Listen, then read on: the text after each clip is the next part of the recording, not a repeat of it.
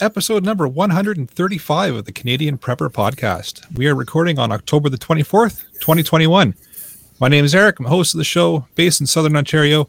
I'm a hunter, target shooter, ham radio operator, and computer geek. As a first responder, I witnessed an over-reliance on emergency services during major events. Started a small preparedness company to help people get better prepared for at least 72 hours, if not longer. I'm Alan. I'm a first responder, safety trainer, and overall safety nerd. I'm Scott, first responder, splitting my time between Southern and Northern Ontario. I like learning things, and I don't accept that things will always carry on the way they have, just because it would be convenient for everybody. And I'm Jeff. I'm based in Central Ontario. I'm a target shooter, ham radio operator, and general overall handyman. Hello, guys. I'm Brad. I'm from Eastern Ontario. I've been into preparedness in some way since the ice storm of '98. I'm constantly trying to improve myself. All right, we've got Dr. Alton and Nurse Amy on this evening as well. So Joe Alton, medical doctor, is a physician, medical preparedness advocate, life fellow of the American College of OBGYN, and a retired fellow of the American College of Surgeons.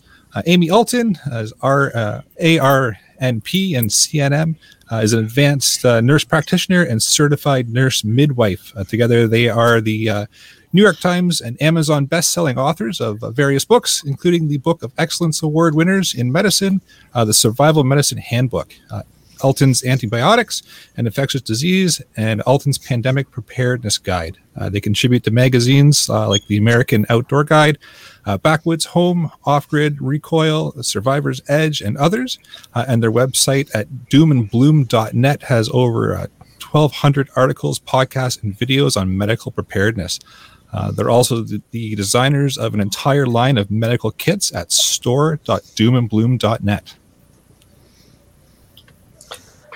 Want to help support the show and keep the Canadian Prepper Podcast on the air? Buy some swag. We have both the Canadian Prepper Podcast t-shirt and the tactical Velcro patch at www.prepperpodcast.ca.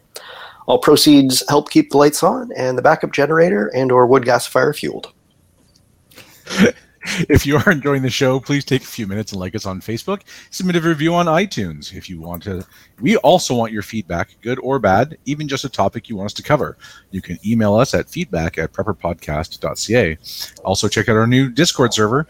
Link in the show notes, in the live chat as well, or message any one of us and we can get the link to you. All right, so we've got some medically prepared content for you in this episode. We're going to start off with some preparedness-related news articles. Next, we're going to let you know what we've done for our preparedness since the last episode. Then we're going to get into the main topic, the Survival Medicine Handbook. So as everyone has already noticed, Ian is missing tonight. That's because he's trapped under a essentially a cyclone on Vancouver Island. He sent us a note just before the show showing how dark and dismal things are, with the hope that he'll be back again next week. So we wish Ian all the best and glad to see that his preparations are helping him stay warm, dry, and reasonably comfortable under a really nasty situation. We'll give him a bit of a break tonight. A little bit. We'll still cut into him a bit, I'm sure. There's an article here about the retailers and the store shelves in all over the U.S. that they're facing everything with one item deep, one or two items deep, creating the illusion of full shelves so as to not incite panic and unrest. There was a hashtag going around on Twitter of empty shelves Joe, and then the Twitter cops took it down. I don't know how they do that. I'm not on Twitter, but a lot of people have been going around reporting that the same thing is happening at their stores as well, and this is going to be interesting. Lower your expectations, everyone. Stock up now. On more than just toilet paper. Nothing wrong with having 1,000 rolls of toilet paper. Hey, Jeff. So I have an article from the Financial Post. Propane prices have tripled in the last, I'm going to say 6-8 months. and it's probably just going to continue to get worse. Obviously, supply and demand with everything going on with our nice virus there and all of the ships being trapped and all of that stuff. So I don't quite go as far as the article does. It says U.S. markets brace for an Armageddon. I don't think it's going to get that bad, but it's definitely going to be a hit in the pocketbook if you heat or use propane at a fair amount. Just in time for winter. Goody, goody.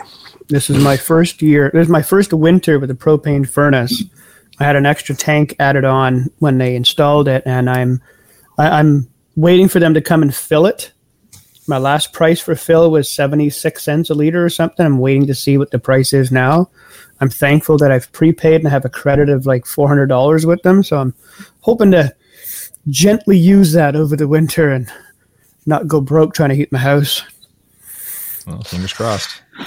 Well, the scary thing is if the Line 5 pipeline dispute that we talked about a couple of months ago, it's sort of settled down a little. It's been working its way through the legal system, but it's to the point where Canada has invoked the 1977 Transit Pipelines Treaty, which has never been previously used, to try and settle this rather ugly issue with a fair amount of the fuel supply for Southern Ontario that gets piped through Michigan, and people are scared by the old infrastructure, so we'll have to keep an eye on that one too. Yeah, interesting times. I've got an article here in regards to a fire on a cargo ship out in BC. So it's under control, which is good, but it's not known how many containers were burned. So going back to Brad's article where the shelves are starting to become bare, well, now we've got container ships on fire at the port. So good times. Did that ship not also lose about 40 of them into the ocean? Yep. Did. It sure did. And they're not sure exactly what's in them yet, but there is a lot of hazardous material as far as they know. So it's going to get interesting. It's going to get worse before it gets better. Well, like container fires like that are always challenging. Put them on a ship where you have, ironically, not a lot of water access. Makes them even worse. Yep. And it's not going to help that humongous storm's going through there either. So, yeah. All right, shall we move into what we've done lately for preps? Absolutely. So, tidying up my garage, getting ready for winter, and I was playing a bit with my Faraday box. I hadn't been pleased with it previously. I was getting a little too much signal getting through, but I found a gap with the gasket. Some extra conductive tape, and all of a sudden it's giving me performance comparable to my Rapid Survival Faraday bag. So I'm pleased that has turned out nicely. It's always good to have something to reference against, too. Exactly. So, Scott, how do you test that?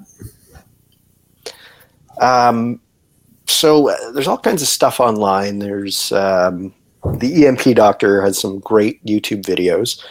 I was basically just playing podcasts from my phone inside the Faraday box and seeing when it cuts out on my Bluetooth headset. And with the Rapid Survival bag, basically as soon as I close it, it cuts out. With the gap, I was sort of measuring how many feet away I would get before it cut out. And then when I fix that little gap, basically as soon as the lid on the ammo can clicked shut, I would lose the Bluetooth signal. So I can still hear FRS radio static through it, but I have to play around and figure out what frequencies, if it's sort of the higher frequencies of Bluetooth that get filtered out. Cool. I might give you a call on when I make my Faraday box, you and Jeff as well, to figure out how to do this correctly. But I did. Yeah, go ahead. No, I was going to say, I mean, not that we want to tip our hand, but I could see us doing the whole episode on Faraday boxes at some point soon. I think that might be in the works. Sweet. So this week I did some more cleanup in my yard, in my shed, getting ready for some winter projects. I went to do a final closing on our tent trailer and found out that the hatch over our vent leaks. So I had a whole bunch of water in there. Spent a few hours cleaning everything up and shut it up. Tarped it, finally. Have to open it again next week. Finish cleaning everything out.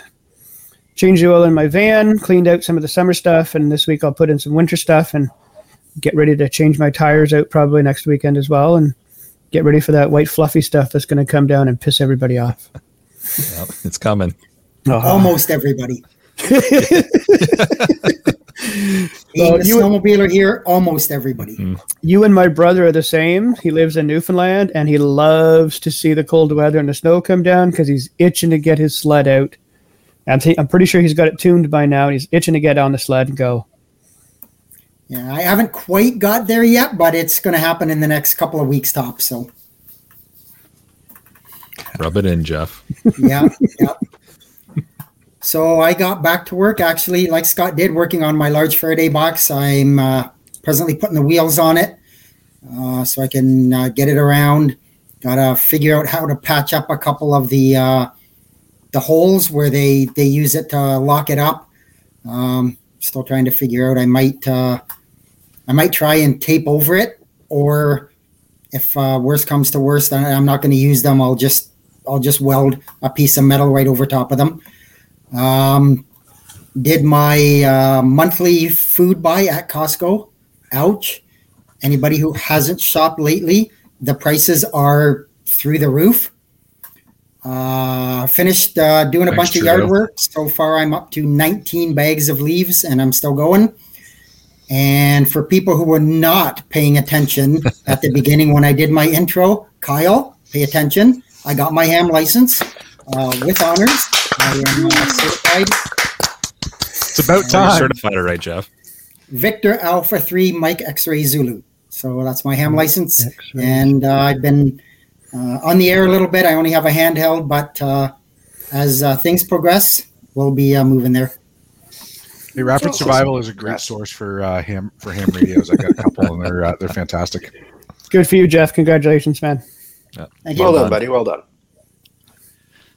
All right. For myself, learned how to drill and set fence posts. So we got 32 of them in on one day, 4x4x10 hemlock posts. They're all in, and they're all still standing a couple of days after putting them in. So that's a good sign. And they're all in a straight line. So I was pretty happy with that, and made a couple of contacts over 2 meters with Jeff.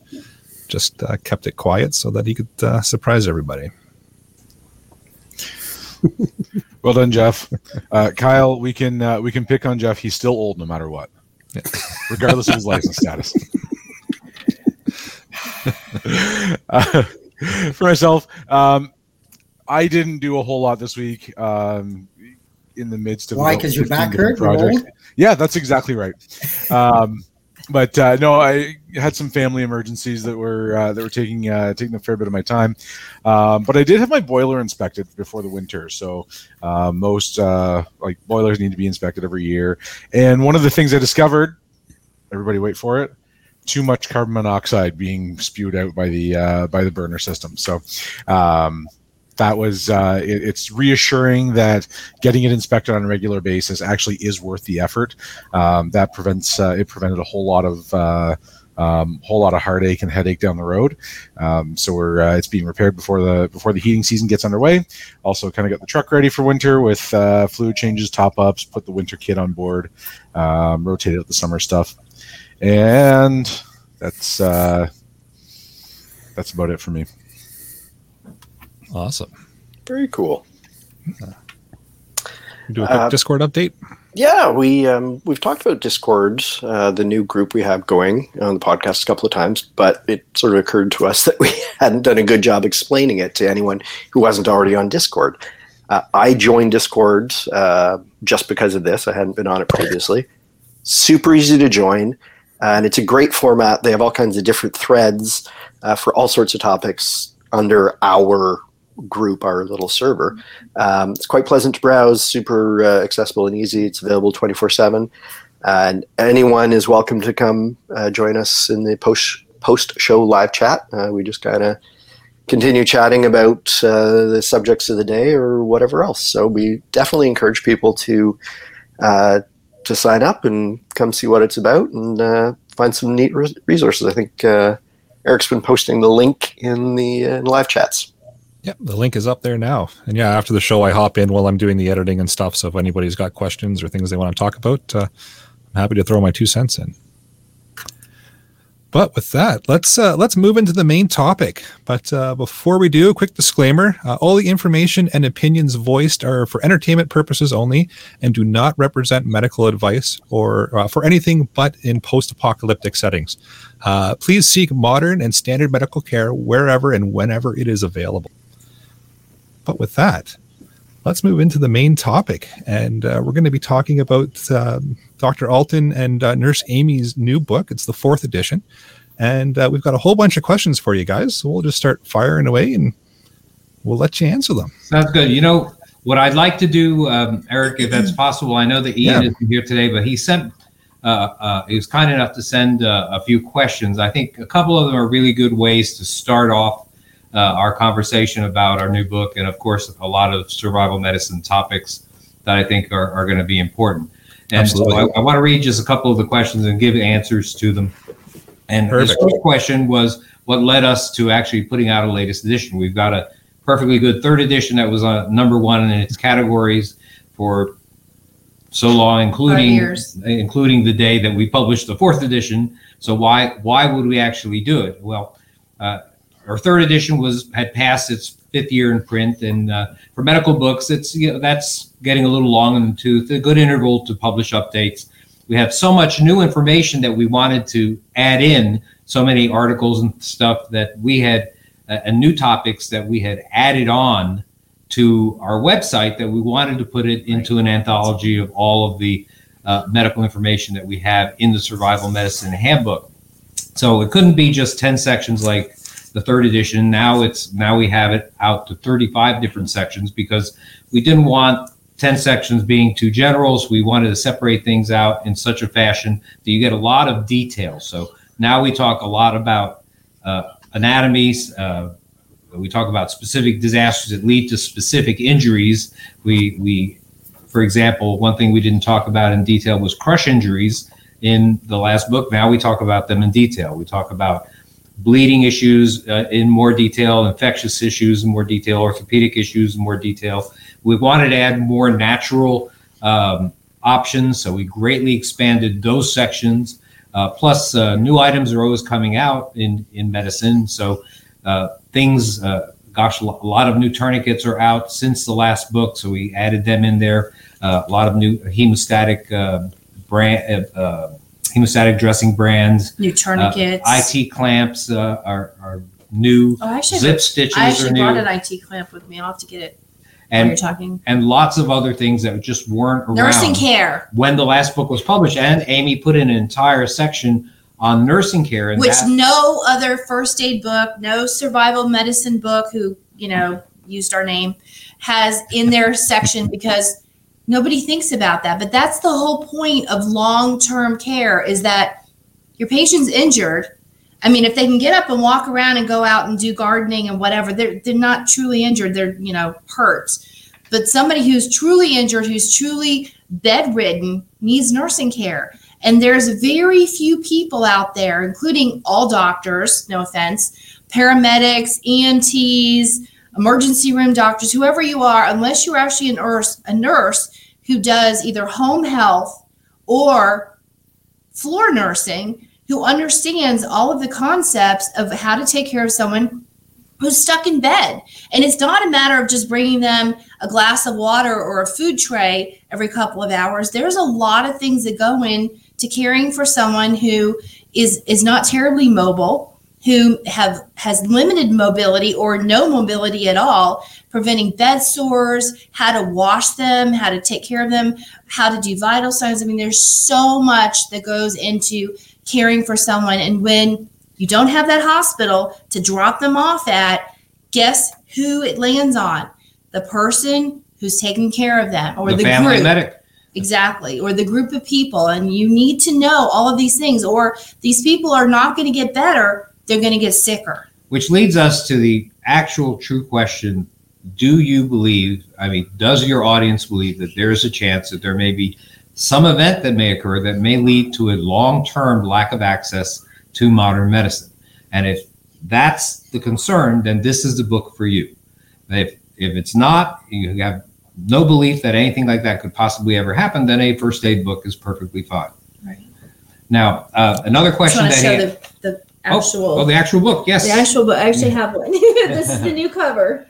Right. Totally redesigned. We had to actually make it, and it's now an 8x10 That's book. huge. And there's the back cover. 700 and something pages, 8x10 book. The last one was 6x9, and it would have been probably 1,000, 1,200 pages. Oh yeah. Otherwise, another question Ian asked that surprised me a little bit was, now that the option of fish antibiotics is not there in Canada, at least, any idea for alternative sources? Well, if you're talking about Thomas Labs, you're right.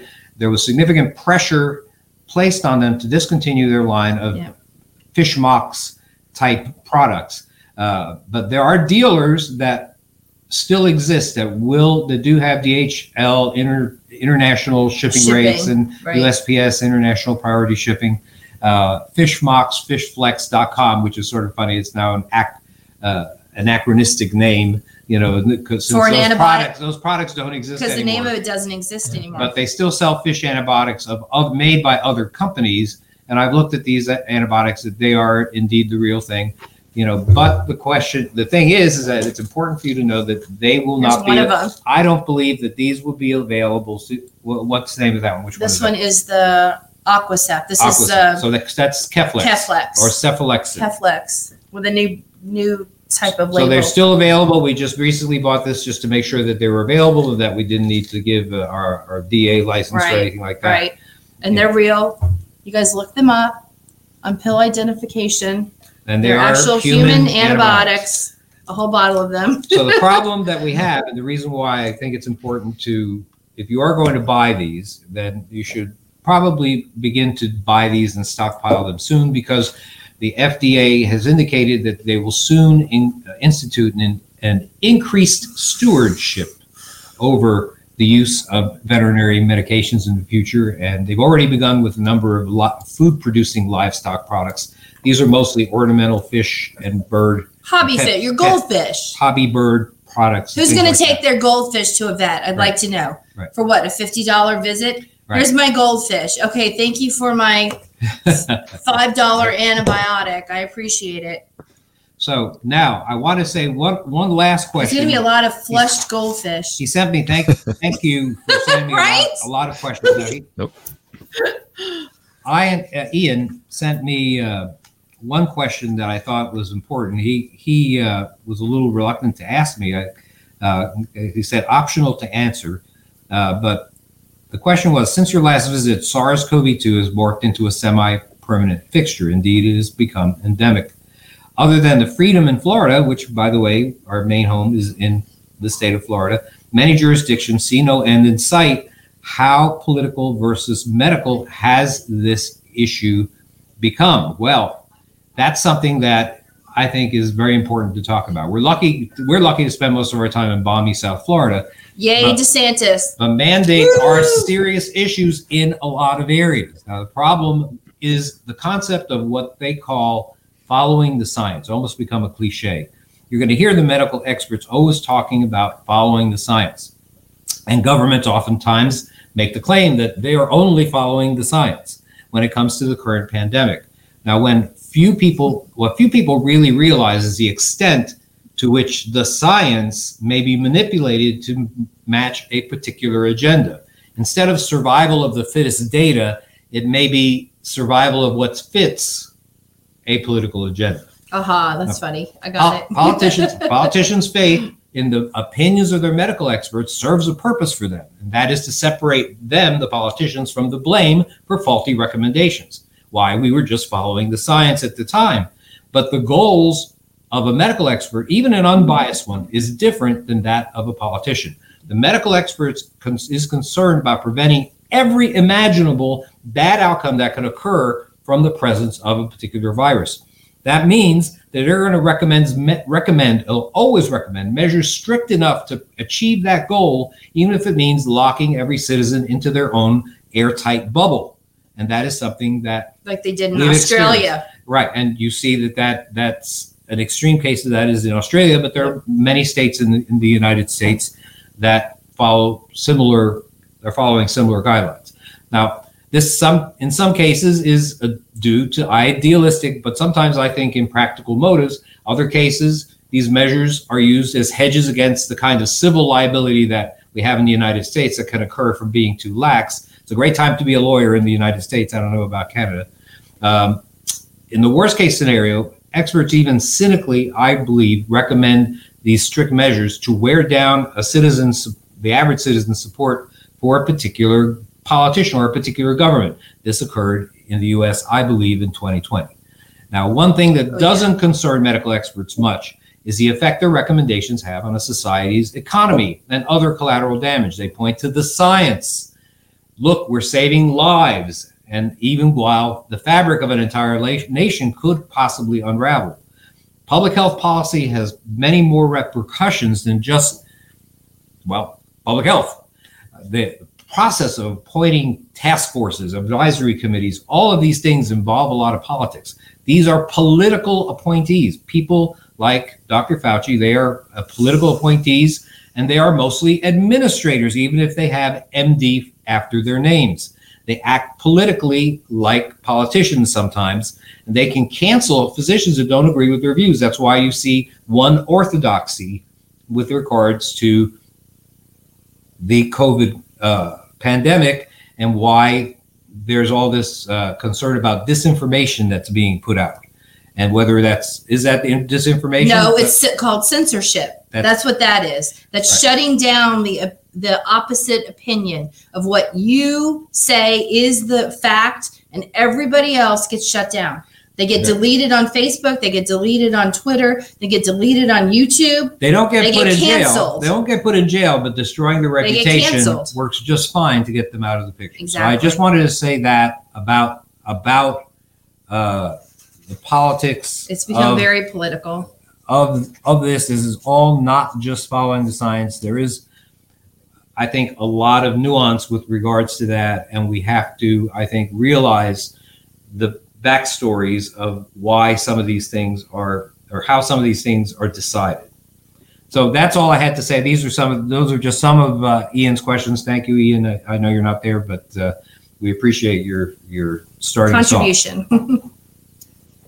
No, thanks for clarifying that. That's I think that's something that's kind of at the front of everybody's mind, trying to figure out the medical advice we're getting through the government versus the actual science that's happening. And it's good to hear how it's being presented kind of with a political view as well. So appreciate the view on that.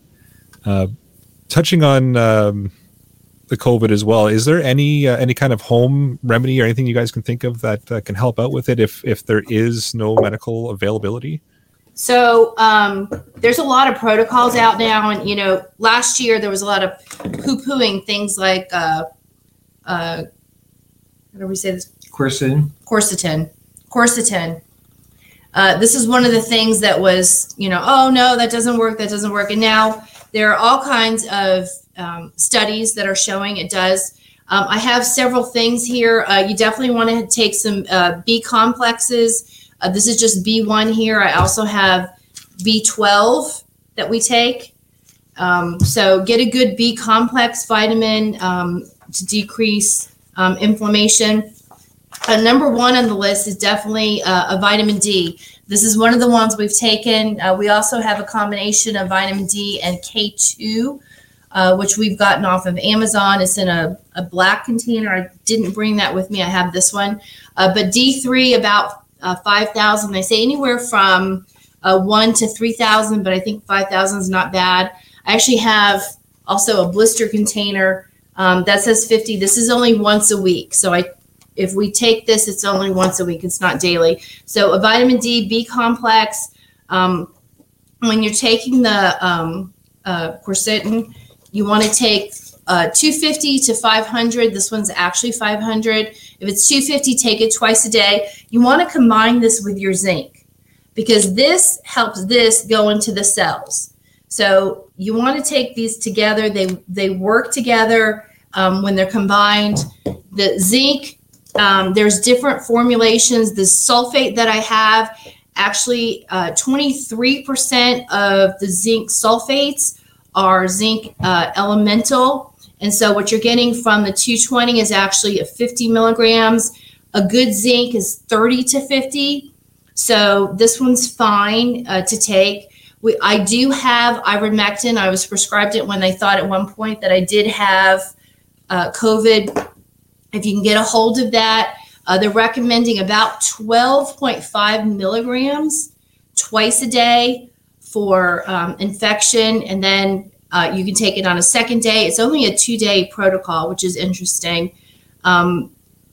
So B complex, zinc, melatonin's not bad. If you're going to start with melatonin for prophylaxis, in other words, preventing, start at a low dose of like 0.3 milligrams and increase. A max would be 2 milligrams. Again, we're all talking about anti-inflammatories, boosting your immune system. These all work well together. So this is just some of the things you can do. We get these protocols from Eastern Virginia Medical School, right? Also from the Frontline Critical Care Alliance. Exactly. Definitely go see their website, COVID19criticalcare.com. If you have concern, if you wonder where to get human ivermectin, that they actually have sources, doctors that will prescribe licensed physicians that believe in the particular medicine. The one other thing that I would combine with the things that I've just showed you would be the vitamin C, and I would do about 500 milligrams twice a day. Did you mention D3? I did. Okay, I did. good. I held up the D3. All right. So All right. some good stuff to, you can get over the counter. You can get it from your pharmacies. You can get it from vitamin sources. You can get it from Amazon. There's lots of sources. They're all over the counter, except, of course, ivermectin. I just want to say vitamin D3, people up in the northern latitudes are commonly have issues with decreased vitamin D levels in their body. They're just not getting enough sunlight, for example, right. To have a good vitamin D level. You're shooting for a vitamin D level of at least 40. Most people are 20, perhaps maybe less. 42% in the United States, indeed, of Americans have vitamin D deficiency. Those people who have vitamin D deficiency are more likely, if they get COVID, to be hospitalized and have other bad outcomes. Well, good to know. And I think I got my technical issues sorted out because I can hear you guys again. So that's good. Okay, good. Another question Ian had was just in regards to tips on getting a doctor to prescribe any of the medication that's listed in the book. Like lidocaine, antibiotics, Oxytocin, et cetera. They're all mentioned in the book. Any ways or any tips or tricks, or even if you can answer that, I don't know if you're able to answer that question or not. If you can't, we can move on. That's fine as well. Well, I think that the issues that you have with physicians are simply that they're concerned about losing their licenses. I mean, I'm an old retired physician. I am actively licensed, so is Amy. But if you take away my license for something that I say here, they're still going to call me doc until the day I die. And right. So, but a lot of young physicians are very scared to actually go outside the orthodoxy and go outside the standard protocols that are out there for particular medical illnesses. And that's why you see people being refused certain medications if they wind up hospitalized, let's say for COVID, like for example, this ivermectin, which or quercetin, or quercetin, yeah. or even natural products like that, or natural supplements like that, they won't give them to them simply because they're not part of a particular protocol that is followed by their hospital. Mm-hmm. So I think that's really the problem. The important thing is to find a physician that's sympathetic to your concerns. And remember, nowadays, you don't have to physically see these doctors. In most cases, there's such a thing known as telemedicine. And so many of these doctors, for example, that prescribe some of the medicines that we mentioned here, they do it entirely through telemedicine visits. And of course, being an old doctor, of course, I like to physically put my hands on Right. my patients, but that is actually going the way of the dinosaur, it seems, for better or worse.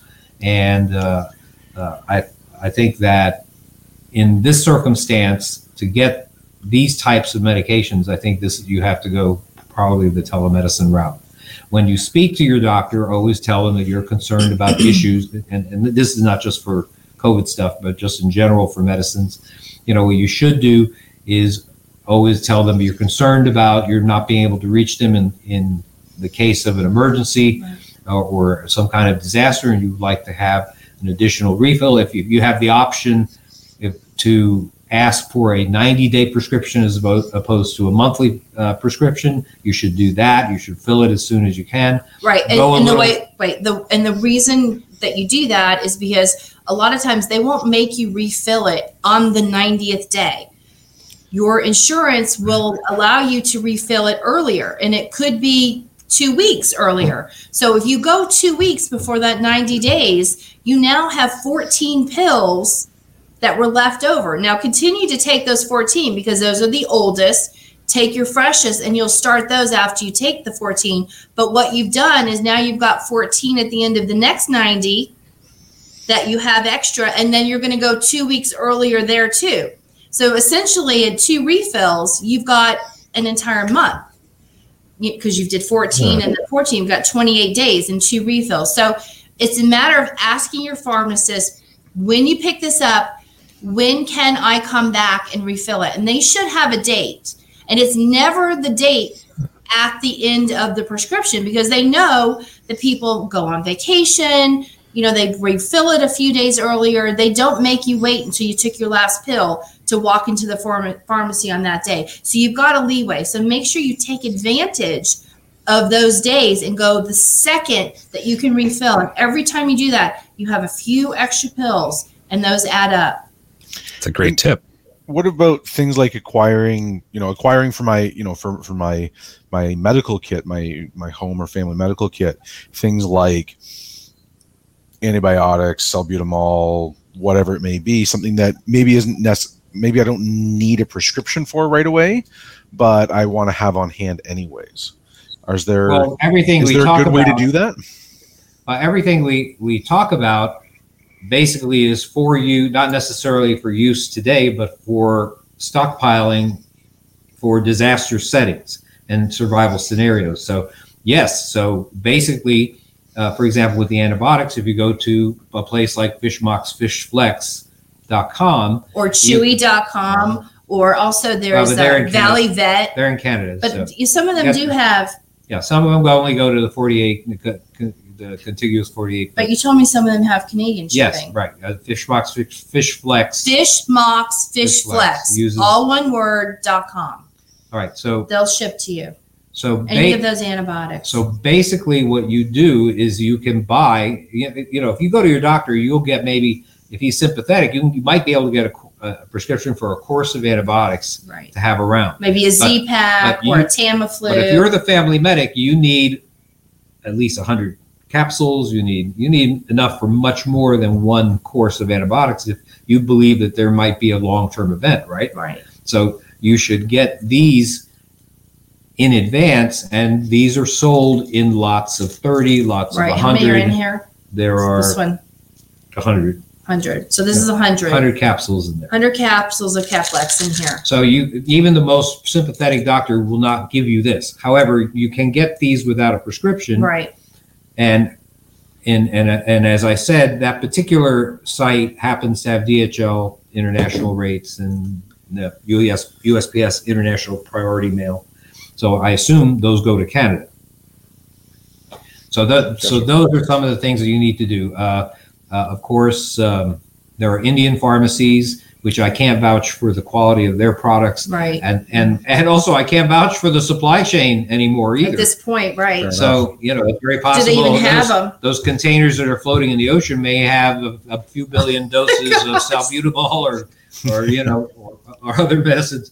That might be somebody's order of some prescription drug there, but we'll find out someday. You can get those. I can't vouch for their quality. I haven't had we haven't ordered them. Done business with them, but they do exist, and people can seem to. Oh, I did get a bunch of Z-Packs from them, though.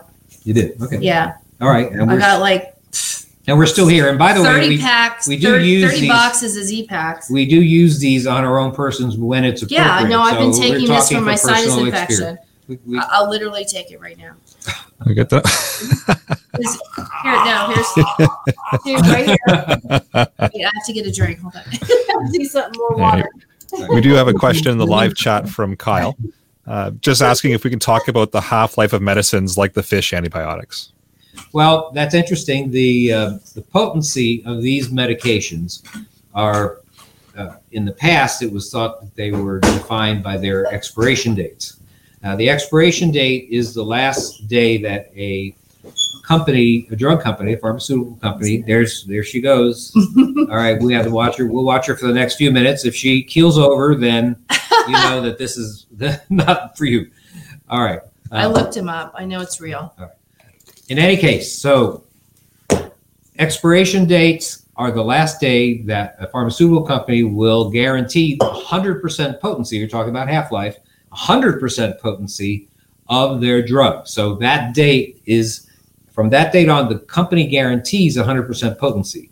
Now, does that mean that if you take it the week afterwards or the month afterwards that you're going to grow a horn in the middle of your forehead or a third eye? No, that's not what that means. And why do I know that? Because the Department of Defense has a national strategic drug stockpile, and that drug stockpile is for use in peacetime disasters and other major disasters. And those drugs are basically there in millions of doses, probably, maybe billions in some cases. And they just sit there until their expiration date. In the old days, the Department of Defense would take them, get out the forklift on the expiration date, throw out millions of doses and probably hundreds of millions of dollars worth of these medicines and put them right in the dumpster or however they disposed of them safely of. Well, even the Department of Defense in the United States, which is incredibly wasteful in some cases, realized that this might be wasteful. And so what they did is they did a study. The study was known as the Shelf Life Extension Program. The Shelf Life Extension Program evaluated 122 medicines that are most commonly used during peacetime disasters.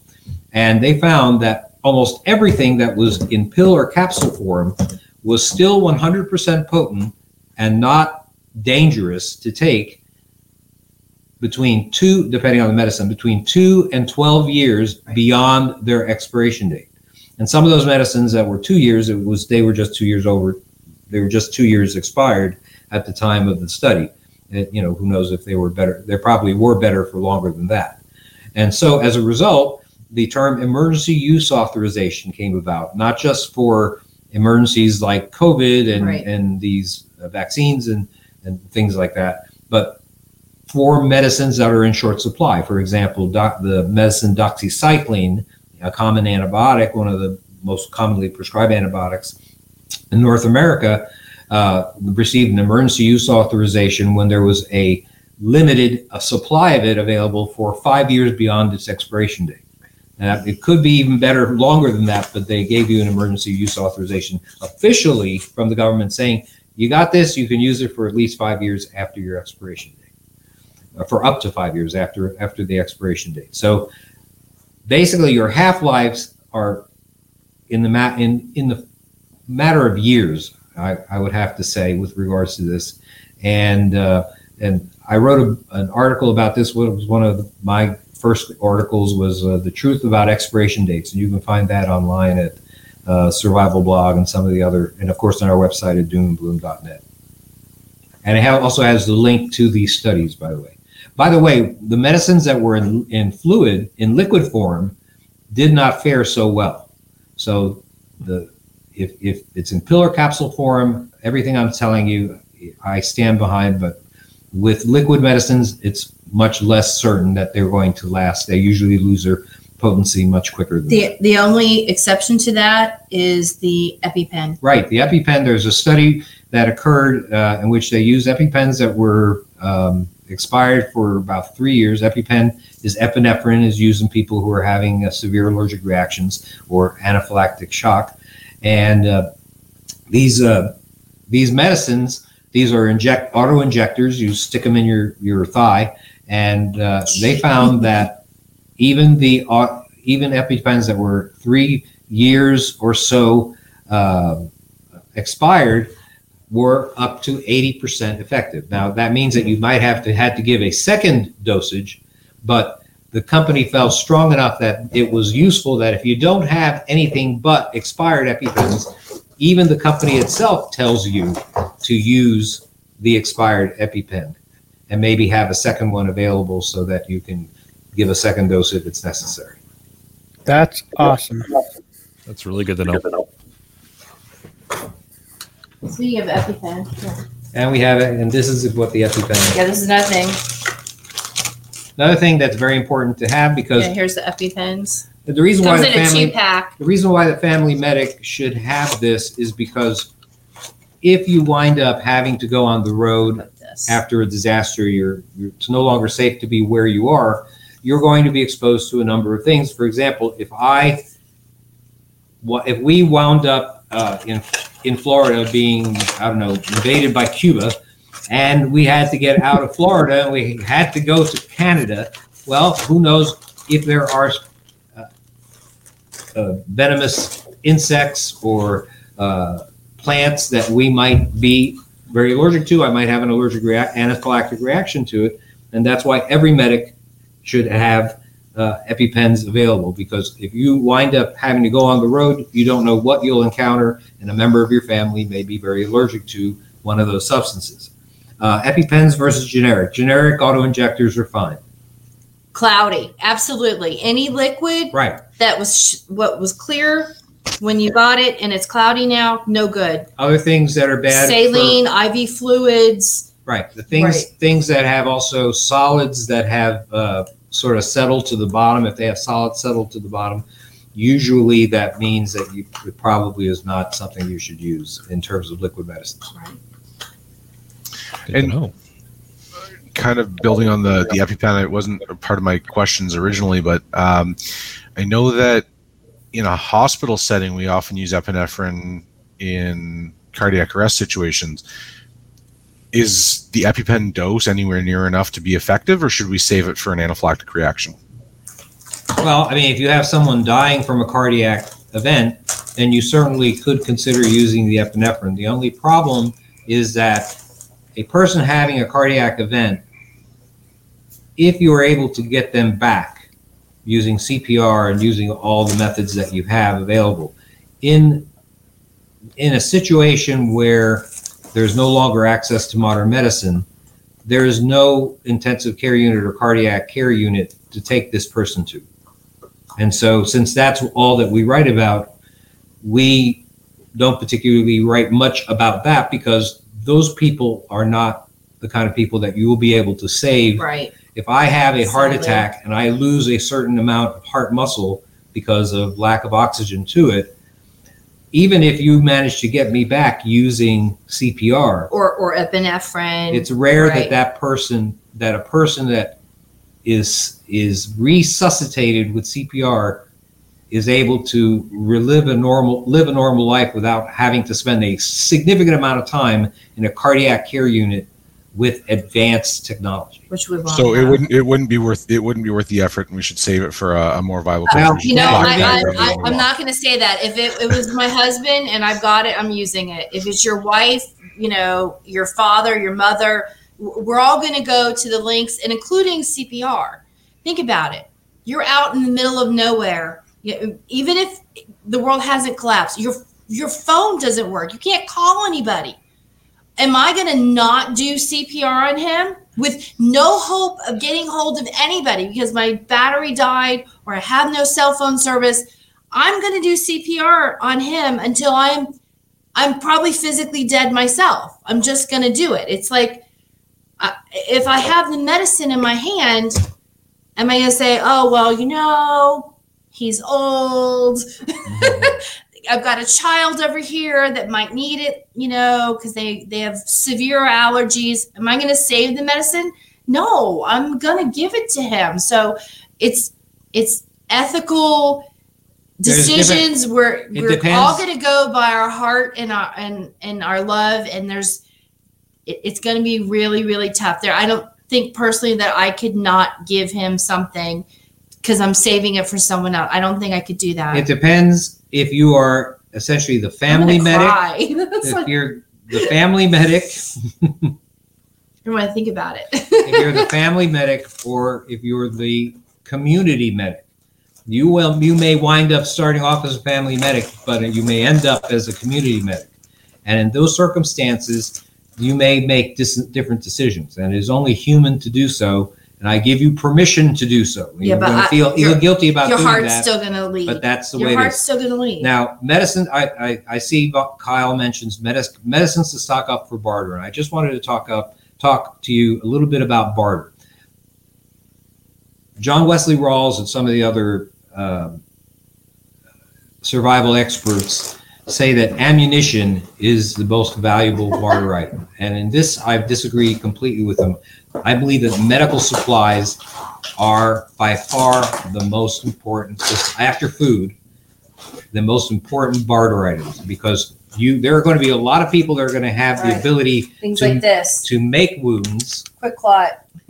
There'll be a lot of people that have the ability to make wounds. Or Sam. There'll be very few people that will have the supplies to heal wounds. And so it's important to have the ability to have the supplies that you can use for barter. Now, by the way, speaking of which, although I think it's important to have barter, to barter, but I think that it's also important to, I think it's important to be able to consider the use of barter. Or knowledge is better than. Well, you know what? Just move on.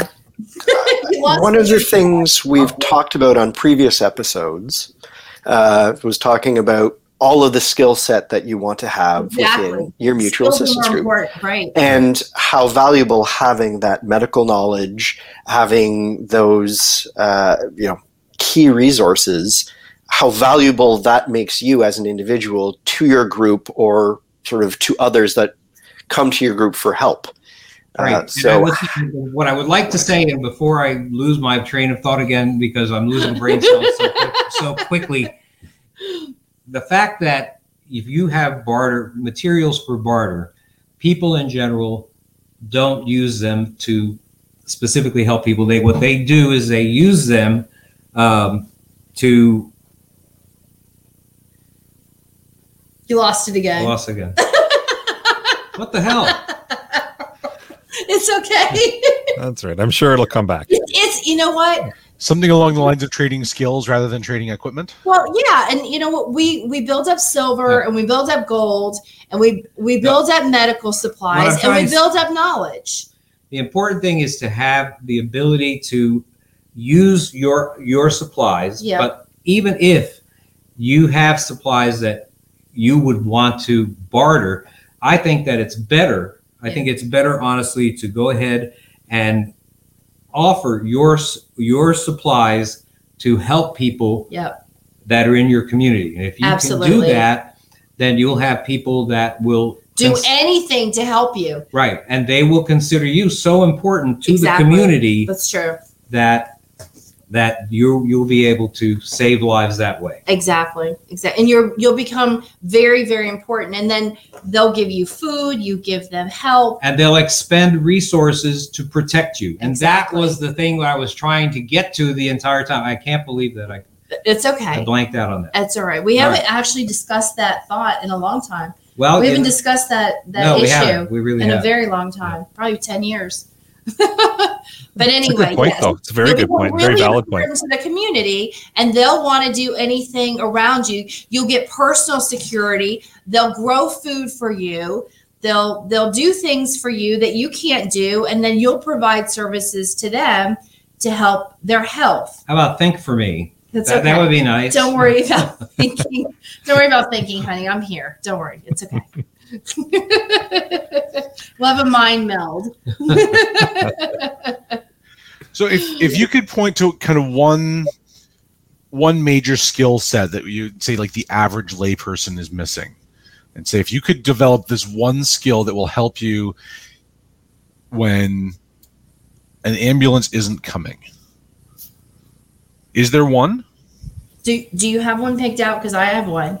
Go ahead. Okay, so mine would be to stop bleeding. So, we're kind of, when we were in school, it was all CPR. Everyone needs to know CPR, CPR, CPR. That's great, but most of the time CPR is like for what?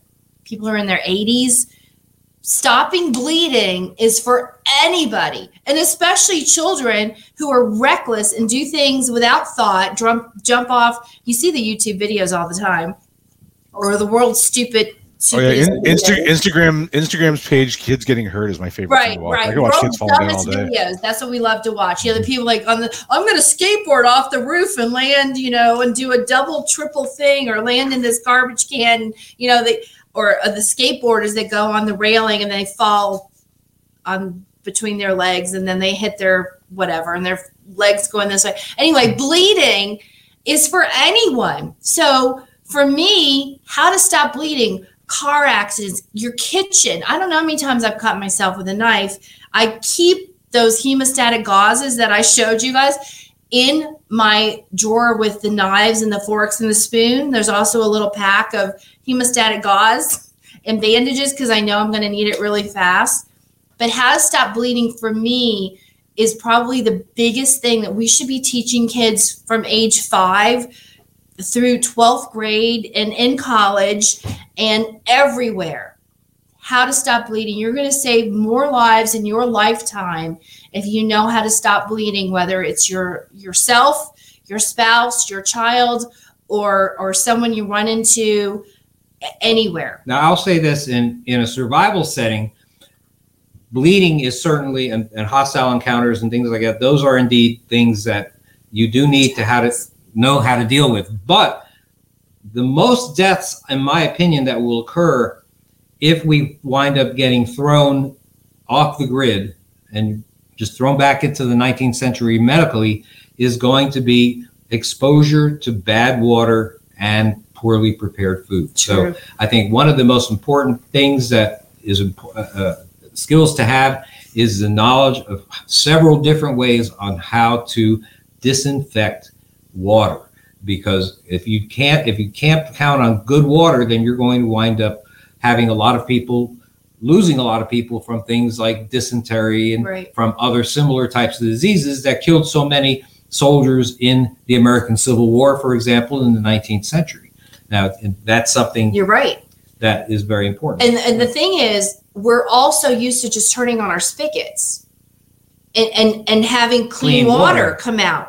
And even if you have a well, like when I lived in Georgia, when I grew up half my life, we had a well. Well, we knew when we got the well water out, like it was clean.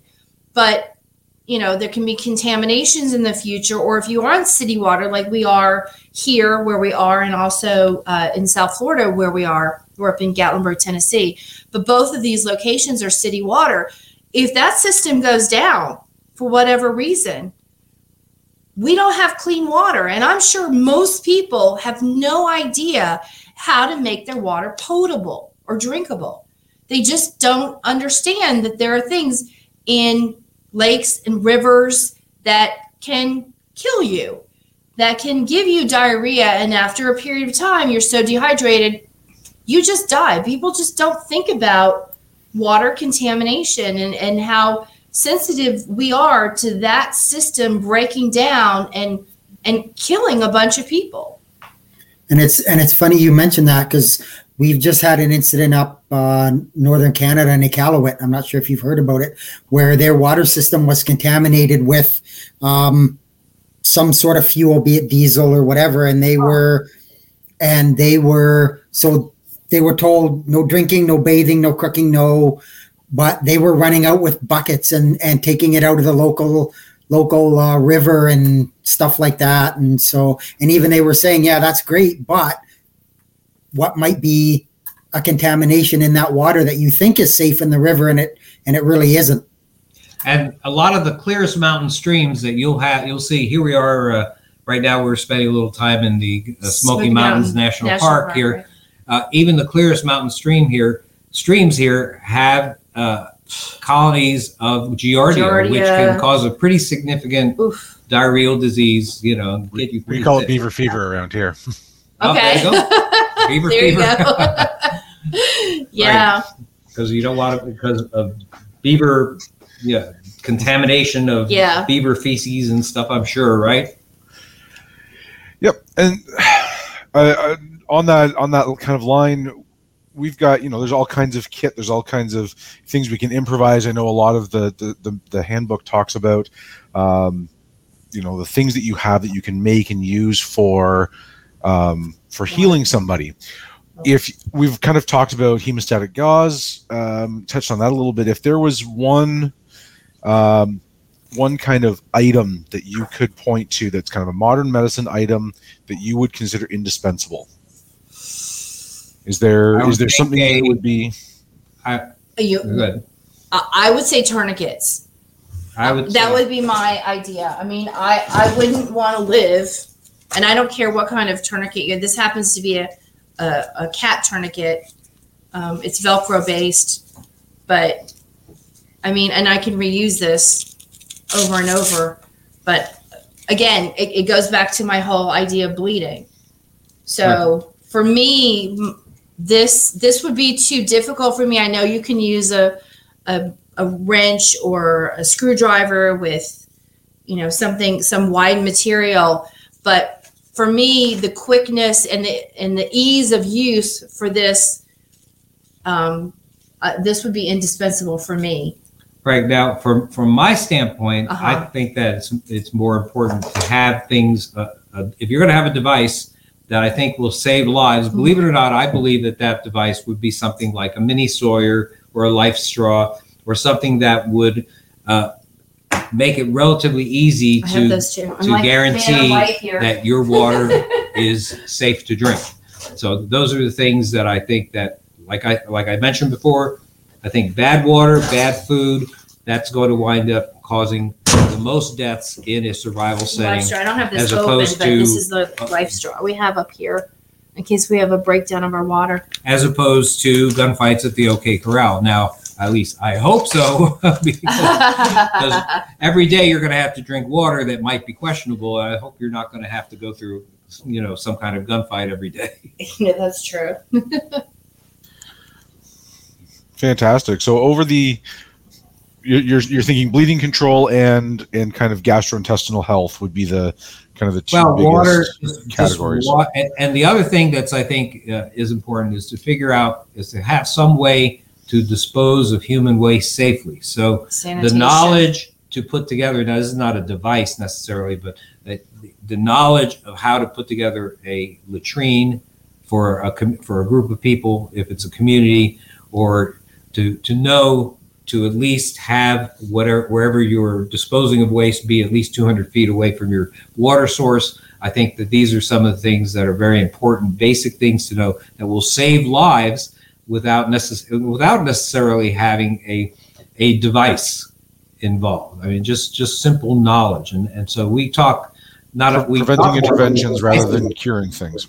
Right. We talk about all these devices, but we also try to impart the knowledge that a lot of it is common sense, but impart the knowledge that will allow you to have the best chance to, keep your members healthy. Right. Fantastic. That's awesome. What are some of the pitfalls that you guys see new preppers fall into when they're first trying to get medically prepared? Well, I think that the thing with new preppers is that they like the sexy, sensational stuff. So, the thing like that. I want to show this. Okay, so this is the IT clamp.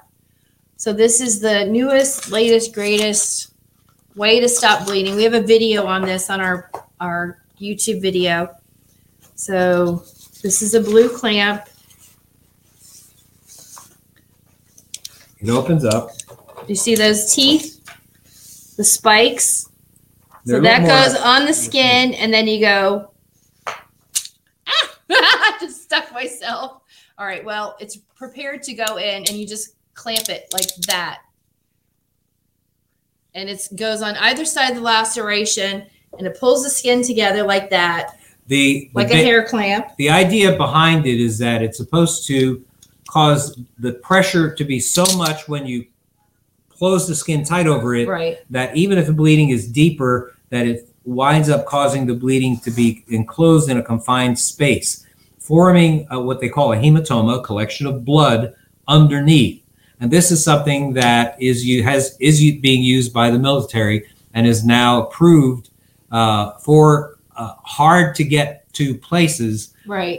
by the Tactical Combat the Casualty neck. Care Committee. So this can be placed on the neck, which you can't place a tourniquet on the neck, Right. right? The And scalp. around the neck, you have so you can put it in a lot of Hands. groin, a number of Right different under the number of armpit. different areas. So these are some of the common things is that people get too excited about this stuff Right.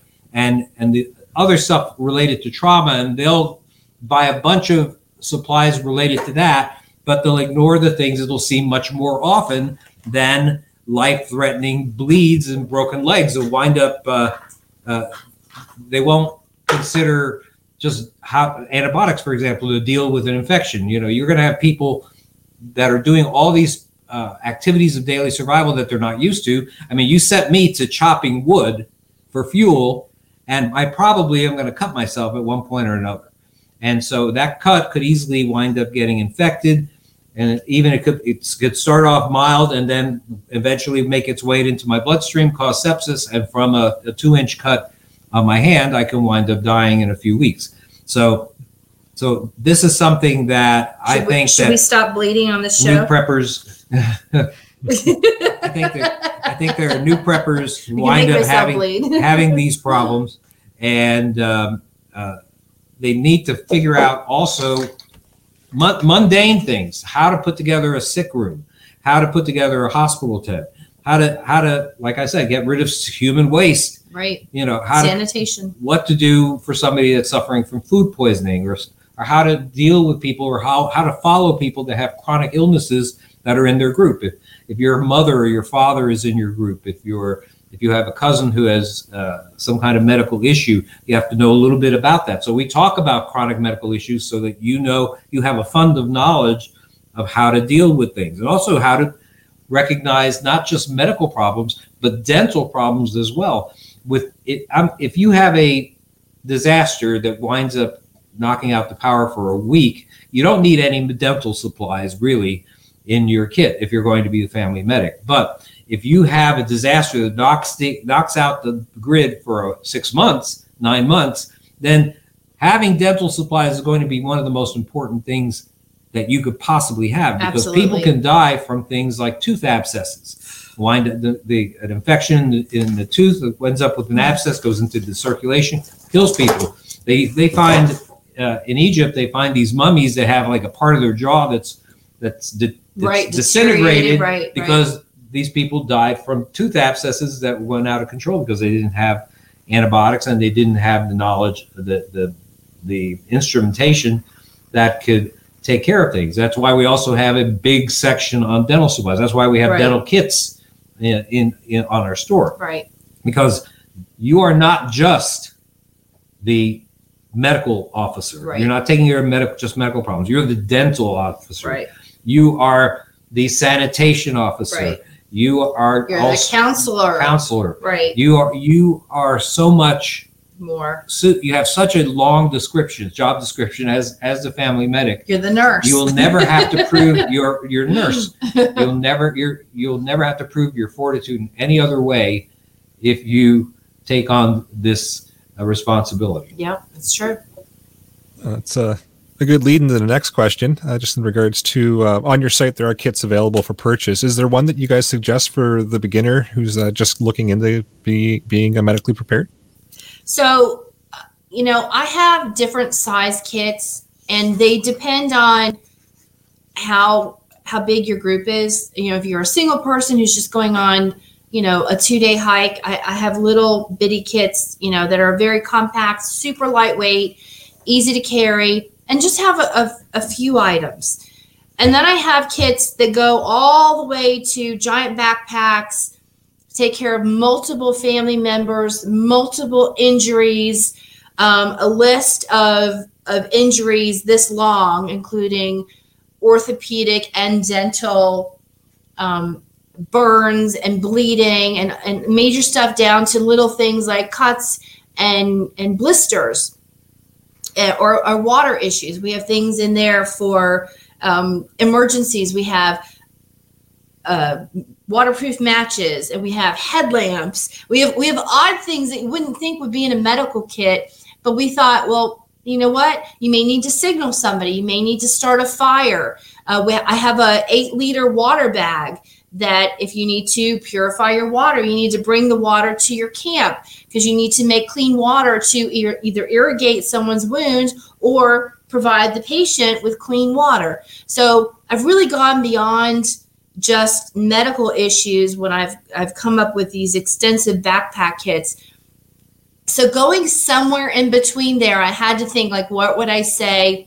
And what we actually carry when we travel from South Florida up into Tennessee, into the mountains, which is a 14-hour drive, sometimes in the mountains without internet. In other words, I can't call for help. I carry our medium kit, and that's literally what I have in my truck right now is our medium kit. Now, I have 2 different names for it, but they have medium in it. One of them is my old name, and then I made FSA, HSA, which are health savings account, safe names, and it always starts off with first aid medium kit. So you'll see these different names. They're the same exact kit. If you see the word medium in it, there's 2 different names, but it's the same kit. It's a trifold kit. It has everything from honey to, lighting to gauze to, it has a SAM splint for fractures. It has things that you need for hemorrhaging. It has the medical military tourniquet. It has the stretchy tourniquet that you can use on small children or very large folk that the military tourniquet won't work on. So it really does have a nice wide variety. So for me, what I would start with would be the medium kit.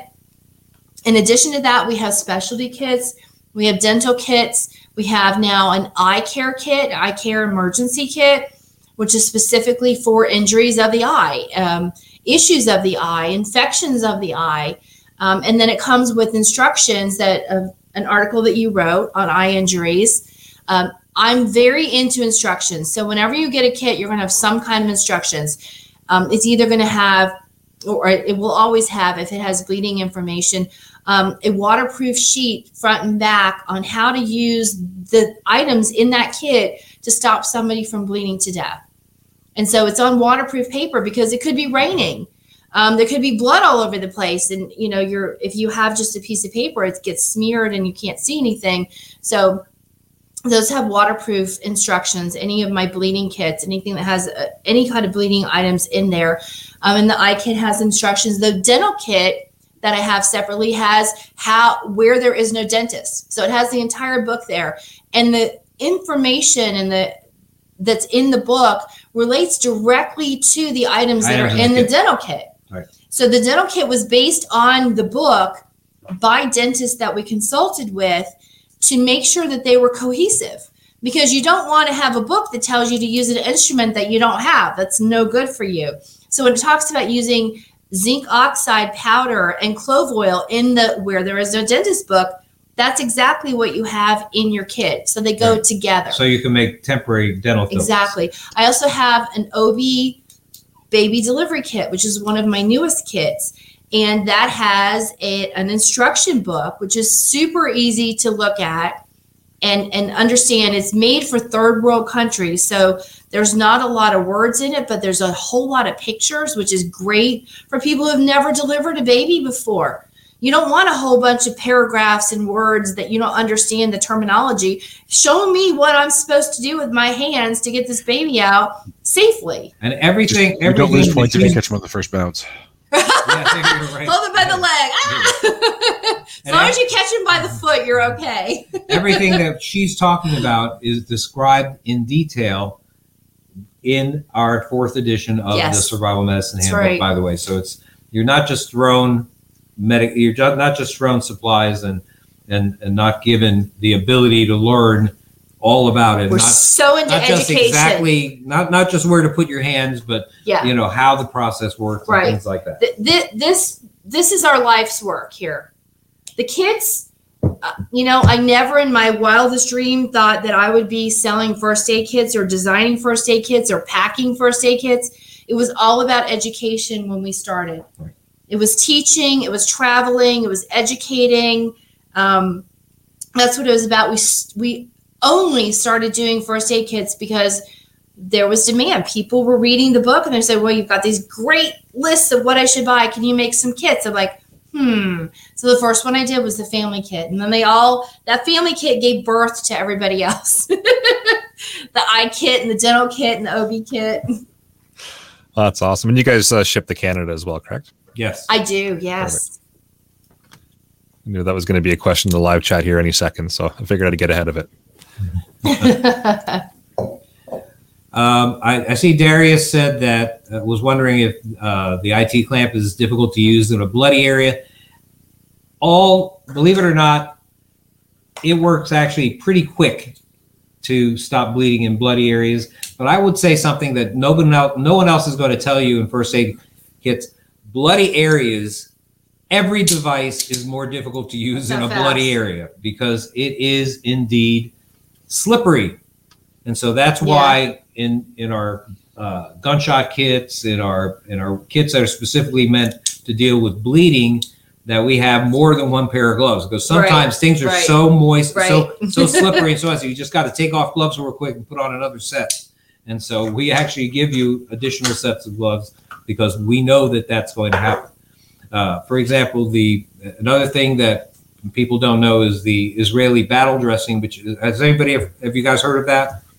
Yep. Okay, it's a compression dressing, and it is vacuum packed. But what people don't know until they find out very unpleasantly is that when you open up one of these, you think you have. Oh my gosh, you're opening it. Yeah, I'm opening it. He always opens up my supplies. When you open up one of these things, I have it open. I have the 6-inch opened up right here. All right, no, but that's not. I'm not But there showing is them a how. I'm not going to second. show them how There's to a use second it. package. Once you open this vacuum pack thing, guess what's inside?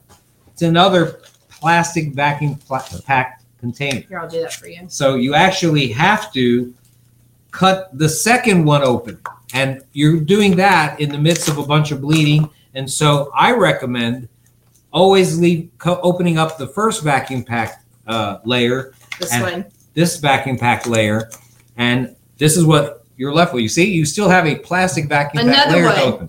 So that's why I put scissors in every single kit. That's right. Because you got to cut these open. You have to cut these open. You don't know about it, and no one ever tells you about it until you actually wind up having the unpleasant surprise of saying, "Holy mackerel! I have to open up this vacuum pack sealed plastic container." So what you do is take this, put it in this open one. That's why you can leave it in like this. It's still sterile and it's easy to take out. You use the scissors we give you to open it up. And the reason you have to use scissors is because your hands with your gloves on it are going to have blood on them. Too slippery. And there is no way. And you know what the military tells their guys? This is the funny part. They tell them to use their teeth. That's how they tell them. If you ask any military guy how they were instructed to open this up in the middle of an emergency, is to hold it and use their teeth and open. Can you imagine your bloody hand is holding this and you use your teeth? Yeah, no. Make sure you have scissors. And that's why we have a dental kit. Yeah, right. All right, I've got one final question here. Just in regards, have you guys noticed any misconceptions on medical preparedness that continually come up as people are talking to you? Oh boy, basically people think that because they have a medicine cabinet with a box of Band-Aids and a bottle of paracetamol, or acetaminophen or ibuprofen in their medicine cabinet, and maybe an ACE wrap. They think that they're medically prepared. Totally prepared. That's not the case. Right. You need to have a variety of different types of supplies. We discuss these supplies in detail. And even though the book is for sale, all of the stuff that we talk about is absolutely free in as long as you're willing to do research in our 1,200 articles, podcasts, and videos.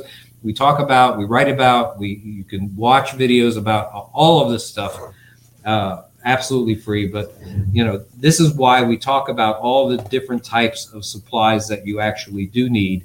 And we really want people to have a varied amount of supplies, because there are varied amounts of medical issues that you're going to encounter. Right. And so I think that that's one thing that's really important. And the other thing is that, let's say you buy a medical kit from us, or you buy a medical kit from some other company, company that makes medical kits.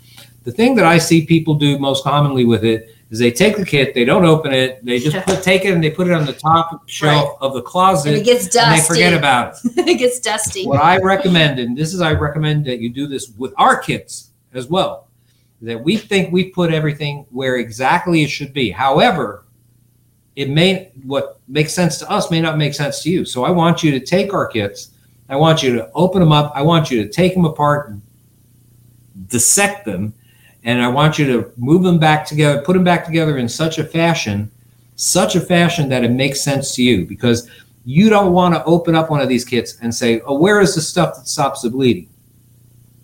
You want to know that instinctively. So what makes sense for you intuitively as to where that should be may be different from what it seems like to us. And so that's something that I think is very important, and people never do. Very few people will do that, and I think it just makes me nuts that these things sit on the shelf without being actually fiddled around with. And that's leads to the point of training, using your items that you can reuse. Again, like this cat tourniquet, I mean, unless you use this 1,000 times, because eventually Velcro will give. But you can practice. You can practice putting this on yourself. I personally have videos. I'm sure other people do too, but I have videos of how to put these tourniquets on and set them up and use them. Of course, I'm killing myself right now. Well, you want to get to the point where you can put these on without thinking. One hand. And without thinking. There you go. And you have to know. I just set it up. You got to put the time on here so that everyone knows. But you want to be able to do this without thinking, with absolutely no thought whatsoever. How do I put this on and save a life on myself or on someone else? And it's okay to use these. These are not sterile items, the tourniquets. Now, your gauze, the main thing you're going to do is you can use even paper towels and we use pool sticks, pool floaties, and we've cut holes in them. These are just pool floats, which I made a little shape here so it sit nicely on a table. But we cut this out so you can learn how to pack a wound with this just by, again, using a length of paper towels and learning how to pack a wound, watching videos and how to keep pressure on the wound from where the bleeding's coming from. And that's how you learn. You're not using up your medical supplies, but it's hand memory. And once you've done it a few times, it's like riding a bike or swimming. When you have to use it and you have to do it, it's going to come to you because you've practiced it. And so as you can with practicing. Exactly. We talked about this in the last episode. The American College of Surgeons, their Stop the Bleed program, they've actually offered the kind of the theory portion, so the learning element of it on their website now. So you can see how the experts recommend for it to be done, and then practice this on your own. And that's absolutely it's repetition. We're certified Stop the Bleed instructors through the American College of Surgeons, and on the we have our own stopbleeding.org. We have our own seminar that we have on Stop the Bleed that we put on Facebook, which is much YouTube. More extensive than stopthebleed.org. But the important thing is to absorb this information. When you take these classes, and when you take first responder classes through your municipalities, I think the important thing for you is to realize if you are concerned about an event that would take us off the grid, you always have to, as you learn each module in these courses, you have to say to yourself, what would happen? What would I do if I couldn't just stabilize and transport this patient? Because that is your goal that you're taught. That's what you're taught in these classes. Move them away from you. Stabilize and transport, pass on to the next highest medical resource. Right. Everything we write about assumes that you are the highest medical resource. Right. And so it's very important for you to think about these types of things. That's the medic mindset for survival. And if you can do that and you can have strategies, and that's what we've been trying, of course, for the last decade, to try to put out as many of these types of strategies as possible, well, then you're going to give your family the best chance of surviving in times of trouble. That's right. Oh, awesome. One question here in the live chat, just in regards to making a purchase of one of your guys' kits. Is the transaction when you're shipping to Canada still made in U.S. funds, or is it converted into Canadian funds on the website? I'm pretty sure it's U.S. funds, because the platform is BigCommerce, and that is a U.S. company, and I don't think that they're converting to Canadian dollars during the process. Sense. Yeah, I'm pretty sure it's U.S. Yeah, I missed that question. I knew that one would come up too. Standard e-commerce for Canadian purchases. But I do have the option for Canadian shipping, so they can do it automated. I did have for a time before they did that, where people would have to email me. Now, if you've got a large order, it's probably better to email me, because I think I just got a nice discount with FedEx to Canada. So if you're shipping something that weighs a lot of pounds, say even over like 15, it's better to email me at drbonespodcast@aol.com, and I can actually quote you probably a much cheaper shipping. And so you can save some good money. I just got that on like Tuesday. So it's super new. It just happened. I haven't been able to update the website. So write to me if you got something you want to order from Canada that has some good weight to it. And I will send me your address, what you want. I'll do a shipping quote. Hopefully it'll be much better than what you saw on the website, and we can save you some money. Awesome. Wonderful. Do you have a few questions, Scott? Yeah, I love that your book shakes off the continuity bias that things will always be available, that help is coming. I love that you guys talk about cleaning your own medical equipment for reuse, growing medical plants, stocking useful supplies for use, bartering, the sick room, the nursing, the expiration dates. I have a medical background, and I love how everything is presented in a very user-friendly way. With regards to reprocessing single-use equipment, I'm familiar with some of the post-SARS studies of reprocessing N95 masks. Some friends of mine actually built UVC-based sterilization to keep some of the long-term facilities supplied with PPE during that early onset of COVID. I've read various journal articles looking at cleaning single-use devices, and there are some varied opinions. The articles all seem to be very specific to a particular type of equipment, just for their tests, a laparoscopic biopsy punch versus common hemostats or something, something like that. What are your thoughts about reprocessing single-use equipment?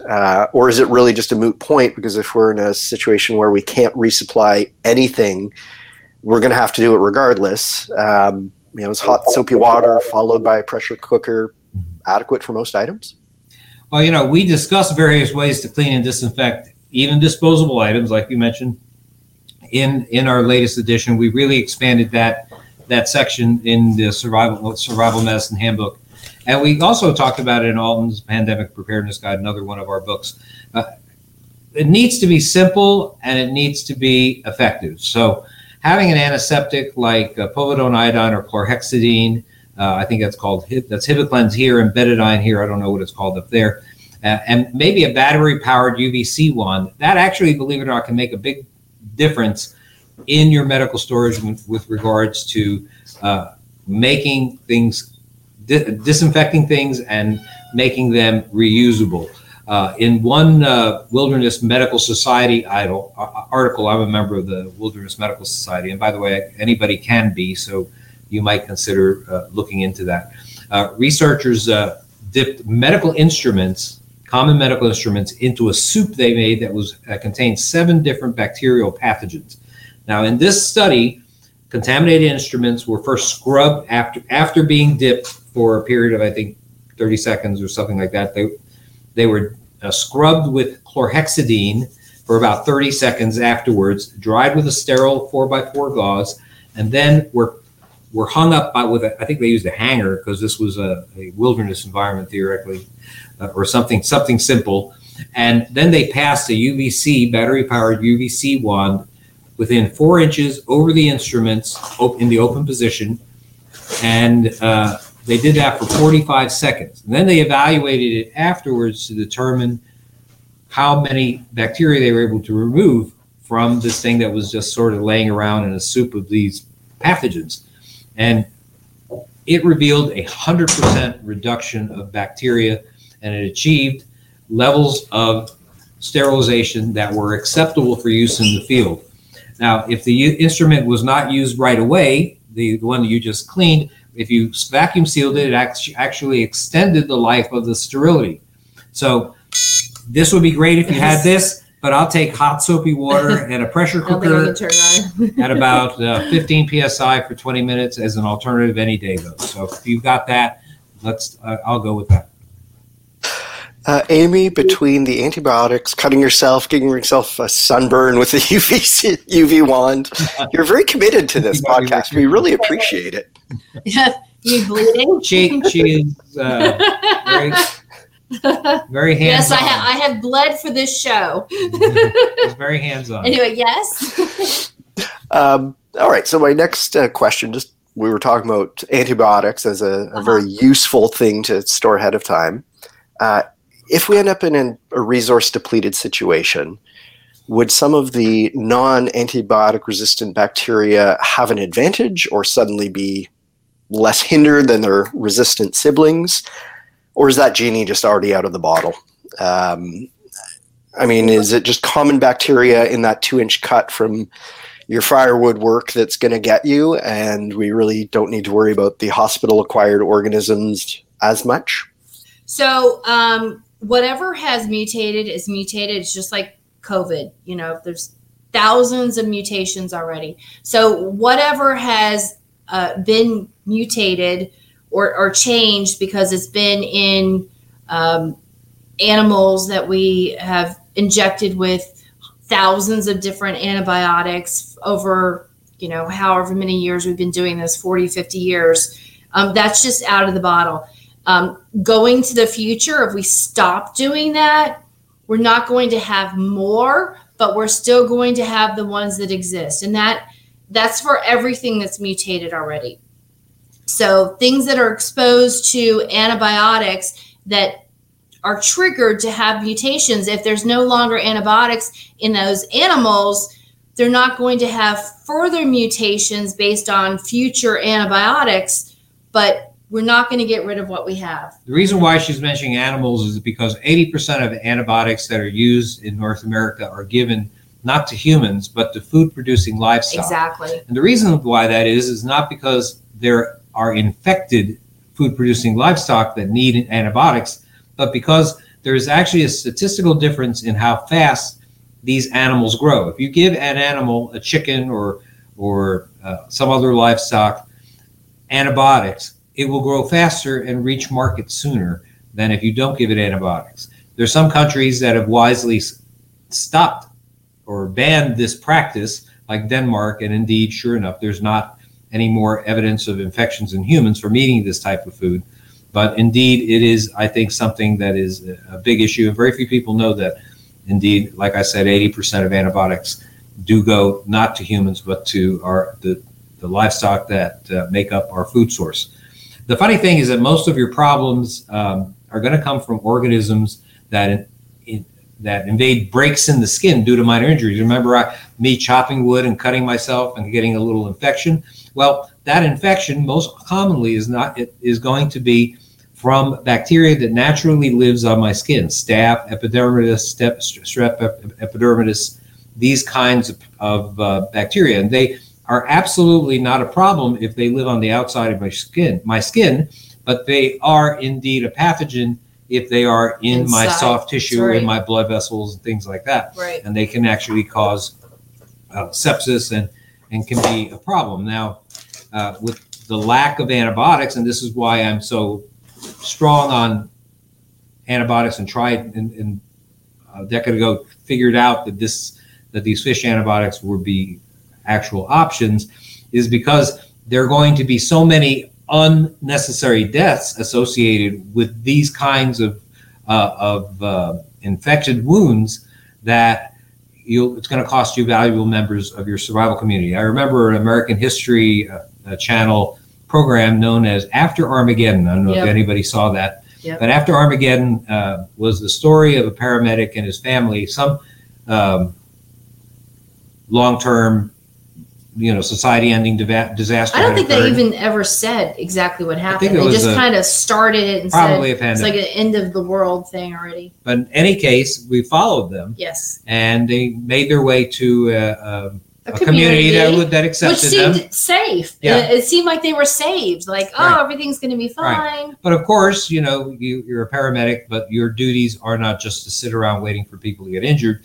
Your duties had to be general. So Right. he was, And he was not the medic for the Right. community. So he was growing food and he was Right. doing all these things, and he managed to cut himself doing one thing or another. And he saw that it was getting red and infected. And indeed, he went to the stores of the community to see what the medical stores are. So you see if he can find antibiotics. No antibiotics. And sure enough, and with the knowledge of a medical professional, he saw his redness spread, and he wound up, within 3 weeks, he was dead. Spoiler alert. I'm sorry. Spoiler alert. It's an interesting show.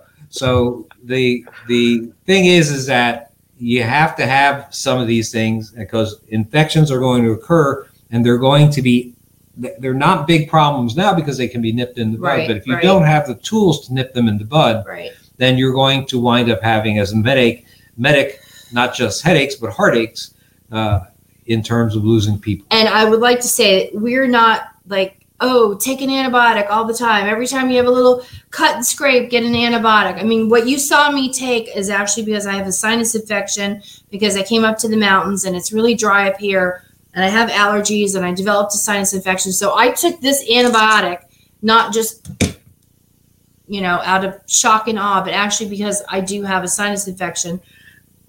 We don't believe in overuse of antibiotics. We believe in judicious use of antibiotics. use of antibiotics when appropriate. I blanked out for like 5 minutes, so That's you're, okay. you're forgiven. That's okay, honey. People are going to protect you because you have doctor knowledge, no matter what. So just a quick question then on that small antibiotic thing. Yes. I carry a tube of polysporin in my kit. Okay. And anytime I get a small nick or something, just out of the essence of precaution, I just put a little bit of polysporin on it. And is there anything wrong with that? Is that okay? Or Actually, No, it's fine. you as medic, you are serving not only yourself or your people in your community by not wind up getting an infection yourself. Then you'd be doing disservice if you didn't. So the other, And so go ahead. You the finish. bottom line is prevention is key, because Right. having to treat problems takes up a lot more supplies than preventing problems. But I want to say one more thing. When you don't have the polysporin, when you don't have the single antibiotic ointment, use raw unprocessed honey on that cut. It will not only work as well, it may work better because they've actually done studies that penicillin resistant staph infections will be killed by the raw unprocessed honey that will not be killed by topical antibiotics. So you might actually be doing yourself a favor. Instead of carrying the polysporin, carry, a tiny bit of raw and processed honey in a little container, a little packet, a little Ziploc bag, whatever it is. I do have little packets of honey that I put in every single kit. They either get small packets or they get a 3-ounce container of raw and processed honey. But every single one of my kits has unprocessed honey, raw, because that works really well as a topical antibiotic cream and prevention for infection, or also as a treatment for infection. Now, Darius is right when he says to flush wounds while they're still open. Absolutely. And that's something important. And of course, before putting your polysporin on, of course, you would want to flush out the wound and clean it aggressively. That should be without saying. Aggressive washing is absolutely number one for preventing infection. Kyle asked for alternatives to amoxicillin if someone has an allergy. Keflex or cephalexin has a 10% cross-reactivity with amoxicillin, so not that. But doxycycline would be useful. Azithromycin would be useful. Clindamycin would be useful. Anything in the tetracycline family, erythromycin. Doxy. I said doxy.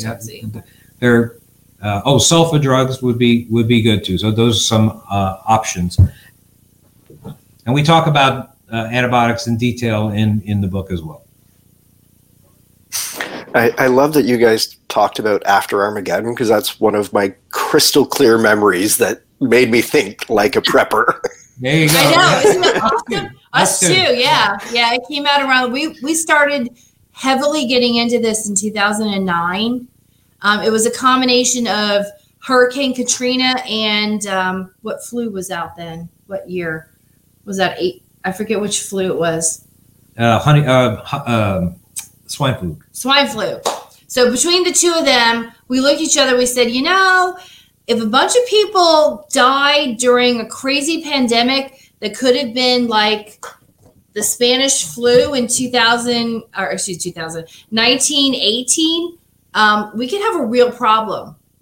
And so thankfully, what we prepared for has not actually come to fruition, but a lot of things that Joe and I thought about with empty shelves and trucking and shipping infrastructure, which is now a year and a half later happening.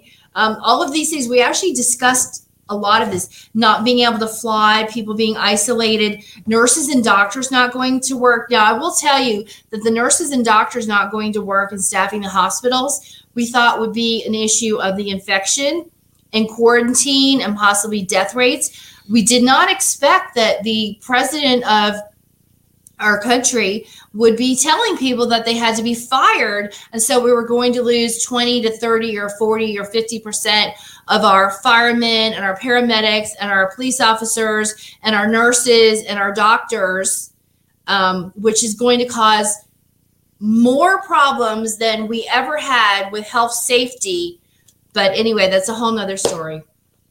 Let's see. I see a question, recommendations for eczema anywhere on the body. Freya, you know that there are 7 different types of eczema that we describe in the 4th edition of the Survival Medicine Handbook. Lanolin moisturizers, these are commonly used. Colloidal oatmeal is used. Some people use the 1% hydrocortisone cream. These are things that you'd be able to find, that you'd be able to buy without a prescription and store. So these are the things that would be useful for atopic eczema. There are a number of different kinds of eczema, as I mentioned, and each one of them has specific things that are better for it than for one type than another. I will say that I sat in a lot of oatmeal baths when I was a kid, from poison ivy and poison oak. Very soothing. And that's a type of eczema, believe it or not. It's a type of dermatitis that is similar to eczema. Yep. You guys have a huge library on doomandbloom.net of podcasts and information. What are some of your favorite episodes to direct new listeners to that sort of speak to your guys' way of thinking? You know, it's almost, we have so Did you many pick any? hundreds I and don't think you hundreds, picked any, did you? hundreds and hundreds Too of them. many. It's hard to say. What I would do is I would first send you to our YouTube channel, which is called Dr. Bones, Dr. Bones, Nurse Amy. We're talking about the podcast, though. I know. Then take a look at the subjects, the topics that are discussed there. Look at the video and see if this is something that you would like to know more about. And if you want to know more about that, go to blogtalkradio.com, look up the word survival medicine. Our podcast will come up. And then it has, I think, a search feature that you can plug in. I always put in, let's Keywords. say, survival medicine podcast, thyroid problems, or survival medicine podcast, diabetes, survival medicine podcast, right. bleeding, Fractures, sprains, right. Dental, Yeah. right. dental issues. Right. Extraction. And you can listen in to a lot of our stuff there. Yeah, Blog Talk. We actually had our first thing we ever did was a podcast in October around this date. I think it was probably the 20th of 2010. Yeah. Or 2011, was it? Yes. 2010? Yes. Which one? 2010. 2010. We were on another network. I was actually one of the producers. We did that for a year, and then we ended up with another group of preppers who was run by Dr. Prepper, which is funny because he was not a doctor and he was barely a prepper.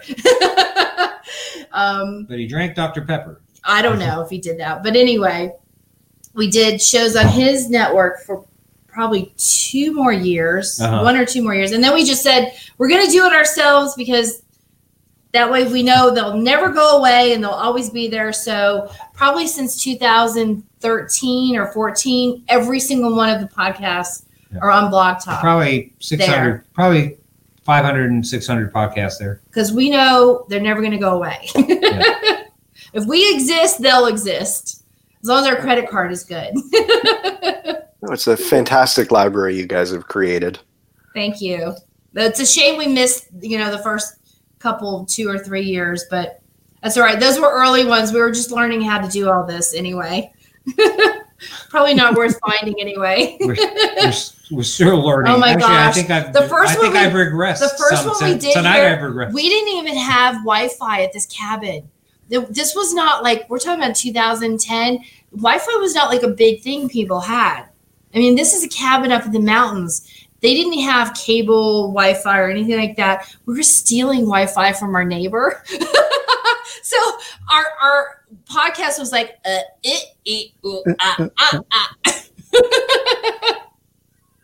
But shh, don't tell anybody. Stealing such a harsh word. I prefer just borrowing without consent. I did. And then I figured people who were coming up to the mountain didn't want internet anyway. They were trying to get away from all that news and like stuff. Yeah. I didn't even have cable. Fat chance. I had no cable. I was like, just get away from it all. Anyway. Those were the days. Now we're connected. So I got a question for you guys. What is the best on or off-grid way to keep your hormones and thyroid problems in check? Okay, first thing, if you're going to be the medic and you're going to have people in your family or in your group that have thyroid problems, it's important to learn the symptoms of both high and low thyroid conditions. And of course, to be able to identify, to be able to examine the thyroid to determine whether there are lumps or nodules or things like that on there. And each, interestingly enough, we talk about exactly how to do that type of exam. And we talk about exactly what the various symptoms are of both low thyroid conditions and high thyroid conditions. And some of the symptoms and signs can be pretty striking, and you don't have to look under a microscope to know that somebody has some of these issues. You might consider, if in a situation where you're off the grid, you might consider desiccated porcine or bovine thyroid extracts. These are available. Some of them are over the counter. Some of them are prescription. Thyrovans is one that I think is over the counter. And these are a lot like alternative remedies. You would almost have to test whether they work for you individually, because they do vary from individual, and that's best done honestly in normal times. If you're thinking about using some of these natural extracts, well, basically what you should do is, whoever is dealing with your thyroid issue right now, discuss with your provider using the extract for a period of time and having them check your levels, right? Within a couple of weeks, your levels will either stay within normal range or they're going to sink like a stone. Right. If they stay within normal range, these extracts are an option for you. If they sink like a stone, they're not. Dietary changes can be useful for some thyroid issues. For hyperthyroidism, you might consider restricting nicotine, caffeine, alcohol, other substances that alter metabolism. They're helpful. Vitamin C, B12, L-carnitine, these are thought to have a beneficial effect. The same foods, by the way, the foods that you would use for, now this is for hyperthyroidism, the same, you would probably want foods that depress your thyroid. And interestingly enough, there are foods that do that, and they are cabbage, cauliflower, broccoli, Brussels sprouts, and spinach. For hypothyroidism, you should avoid these foods: cabbage, cauliflower, broccoli, Brussels sprouts, and spinach. So there are some dietary things you can do. But by the way, that leads me to one other thing. If you're going to be a successful medic, you're going to have to keep your people healthy. You're going to have to keep them fed. So you, medic, should wind up learning how to garden and putting together not only a food garden, but a medicinal herb garden. Find out what grows in your area and try to grow it. Believe it or not, there is a learning curve to these types of things. Oh, yeah. Your first attempt is not probably going to be successful, and you don't want to start a food garden or a medicinal herb garden at the time after a disaster has occurred and your people are starting to feel hungry or beginning to get sick. So these are the things that are important. And I think the medicinal herb garden is very important because if it's a long-term situation, no matter how much you've stored away in terms of medicines, right, then what's going to happen is you're eventually going to run out.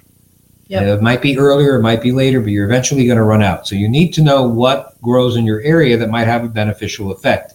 And so we outline at least 20-something different I didn't herbs count, but herbs can be used as teas. Right. How to plant them, herbs how to grow them. Herbs that you can try to extract oils from, although you need equipment for that. Make teas from, right? How to grow, as you mentioned, a medicinal garden, and that's from you get teas master gardeners. We're master gardeners for the state of Florida through the Agricultural Extension Office. That doesn't mean that we're master gardeners for Canada. But believe it or not, I know South Florida is a lot different. You got to know right. The big thing is you got to know your grow zone. Right. So find out your grow zone first. Right. Get an idea. And I grow things that are outside of my grow zone. I actually got blackberries recently. I have 2 blackberries. I do experiment. So I want to grow things that are outside of my grow zone.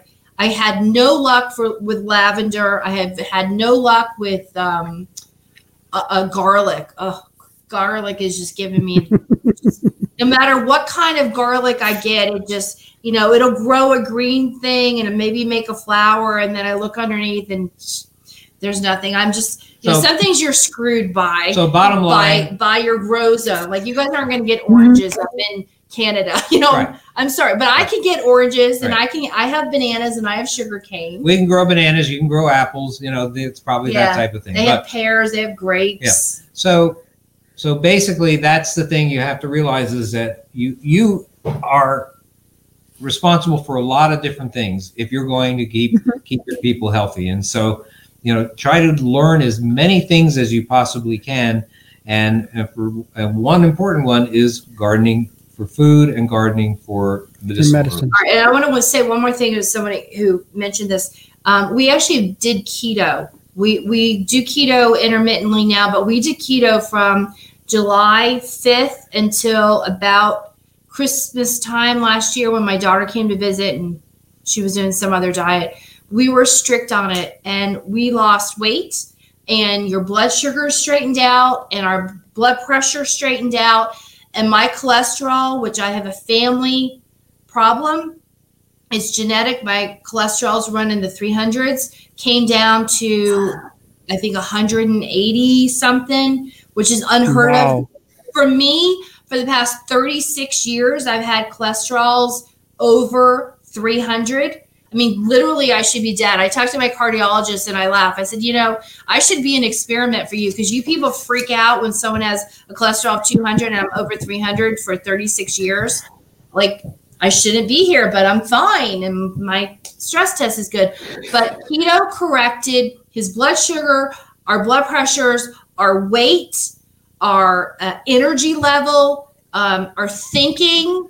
It was just amazing. I know there are a lot of people that are so down on keto, but if you have faced a lifetime of eating pretty healthy and balancing your diet and watching all the labels, and you just can't lose it no matter what you do, I'm telling you, keto is going to blow your mind. You probably aren't going to be the person that loses the 30 pounds in the first month like I didn't, and I was very disappointed. But give it time. Even if it's 3 or 4 pounds a month, it's more than what you were doing before, which was probably just maintaining and not losing an ounce. Over time, you feel healthier. We had so much energy, and I think keto is, some miracle diet that in 10 years are going to be like, everyone needs to be on keto. Awesome. Maybe. Well, thanks we'll a lot, see guys. in 10 years. Yeah. So I've seen this question come up a whole bunch of times in the live chat here, and I know the audio listeners as well are going to be asking, where can we in Canada get a copy of your book? Amazon. .ca. If you want the black and white version, we do have a color version that is personally signed. You'll receive a personally signed. That I had a private printer do, so that's only available on our website. Because I have the boxes. I'm almost out of the 500 that we ordered that are number and signed. So I have to order another group because I'm shocked. They won't be numbered. They won't be numbered, but I want them to be be they'll so be signed. I'm going to order another group. Signed to you personally. Absolutely. And so, another place you guys at our website, store.doomandbloom.net. So Amazon Canada, store.doomandbloom.net. And you guys are also nice enough to send a copy that we're going to give away on the Discord. Oh, good. So if you guys head over to the Discord, check out the giveaway section there, and I'll be posting that after the show, and that'll run for a week to give everybody enough time to get in and get signed up for it. And that is a color edition. It's number 293 of 500, and it's a signed copy as well. So I appreciate you guys sending that along. You are very welcome. You're very welcome. We really appreciate your having us on your show. And we appreciate you guys coming for the third time. And fourth time's a charm. So next year, perfect. Awesome. We'll schedule it later on. There you go. All right. I think that ends all the questions that we have from the panelists. We'll move into the podcast challenge. Our advice is that you purchase Dr. and Nurse Alton's new book, The Survival Medicine Handbook, The Essential Guide for When Help is Not on the Way, 4th edition, or win a free copy in the Discord. It's signed and in color, apparently, and learn how to become more medically prepared. It's such an important part of the things we think about. So this is a tremendous resource, and we're so lucky to have the Altons helping us this evening. Right. And upcoming events, the petroleum shortages, just wait for it. Yeah.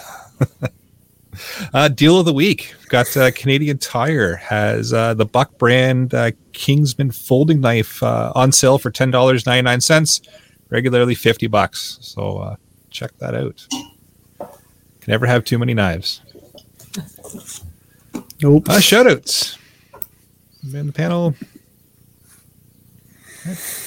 Let's take a quick shout out to Dr. Alton and Nurse Amy for coming out again for the third time. We do really appreciate you guys coming out and sharing your medical knowledge and expertise with us. It's it's a great help to everybody who listens, and I'm sure everybody's going to take something away from tonight's episode and the last couple you guys are on as well. So. And we appreciate Thank everything. you so much, everyone. We appreciate everything you guys do for the preparedness community. I know. What an amazing group of folks you've gotten together. That's awesome. Oh, thanks. With that, I'll bring episode number 135 of the Canadian Prepper Podcast to an end. You can find the podcast on on iTunes, Podbean, Spotify, or of course your favorite podcast app. Please help us out, submit a review. It does help other people find us. We record these shows live on Facebook and YouTube. If you want an early peek at the shows, please subscribe to the YouTube channel, Canadian Prepper Podcast, and click the notifications tab. That gives you alerts when you're going live. You can contact me at Alan, that's Alan with one L, at prepperpodcast.ca. This is what happens when you read the script verbatim. And that handsome Scott guy will give you his email address shortly. All right. And where can everybody find you, Joe and Amy? Oh, well, you can find us at our website is called Doom and Bloom. Our YouTube channel is DR Bones Nurse Amy. We have Facebook, MeWe, and Mighty Networks groups, PrepperNet groups. A lot of the media, social media, and connections is easy to find at the top of doomandbloom.net. I have all the little icons for the YouTube, the podcast, Apple, iTunes, because our blog talk is on that, the Twitter, Facebook, not only the regular Facebook, but the group Facebook. So it's all there. We also, of course, we're on, what's those alternative ones now? MeWe. MeWe. I don't have an icon for MeWe up there, but we are on MeWe under survival medicine, but look for groups. The thing is, when you get on MeWe and you put survival medicine, your first result is people. So you actually have to adjust your results to groups. And when you adjust your results to groups, then it will show up survival medicine for MeWe. Awesome. But we're there too. All right, Jeff. Being the gray man, you can just get a hold of me at feedback@prepperpodcast.ca. Or on the ham radio waves now. Absolutely. Yeah. Oh, yeah, there you go. Scott? You can catch me, feedback@prepperpodcast.ca. We can talk about wood gas fires, which Kyle, I did mention earlier in the little bit about keeping the generator fueled. Kyle's stats for everybody. All right. You can get a hold of Ian at the Island Retreat at gmail.com or the other CPP, the Canadian Patriot Podcast. They record Monday nights at 9 p.m. also on YouTube. You can find me at rapidsurvival.com. You can get me on the live chat there or at feedback@prepperpodcast.ca. So thanks for joining us this evening. Until next time, be prepared, stay safe, And keep learning.